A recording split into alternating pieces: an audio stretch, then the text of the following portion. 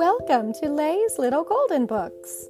I hope you all enjoy today's story, and maybe the grown-ups will remember it from their own childhood.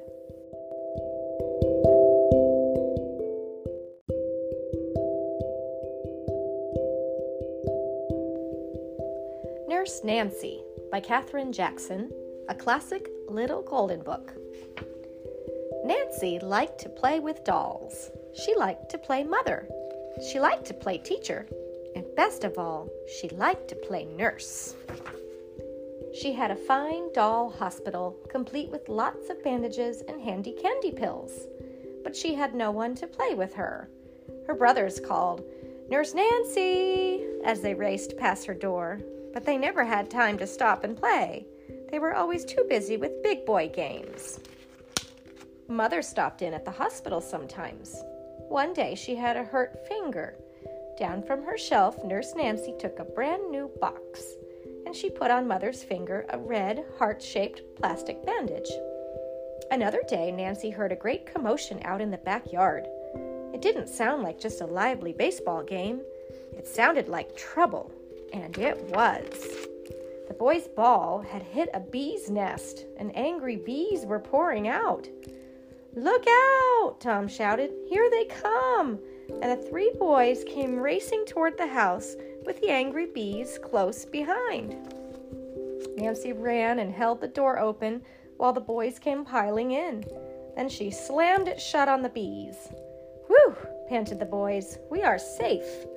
But Tom was not safe. He had fallen. Nancy was a nurse, so Nancy knew what to do. First, she took a good look at the wound. She got a clean cloth and a towel from the drawer. She dampened and soaked the cloth. "Go and lie down, patient," she said. Tom did, and she propped a pillow under his leg, with a clean towel over the top. Then she washed that cut off carefully.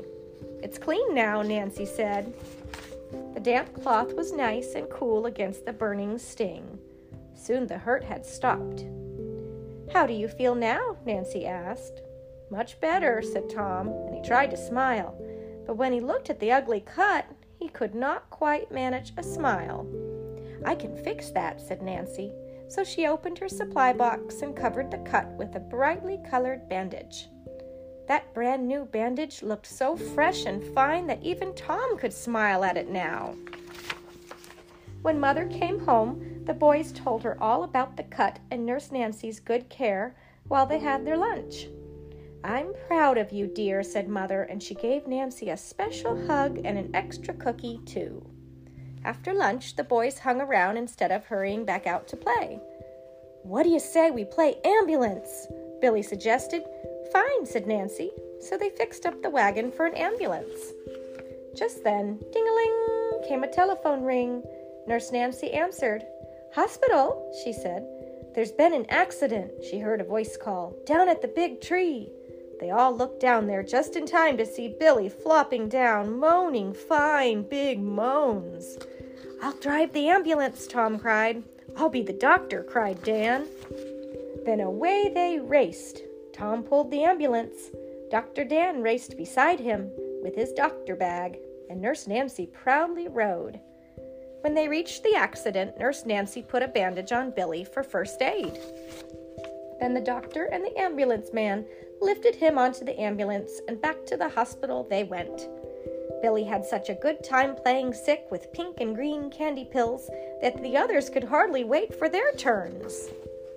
The telephone kept ringing with ambulance calls. Patients kept coming to the hospital wanting brand new bandages. Nurse Nancy was so busy she could scarcely think. "Well," she said, when supper time came to end her busy day, "I'm certainly glad I'm a nurse." The end.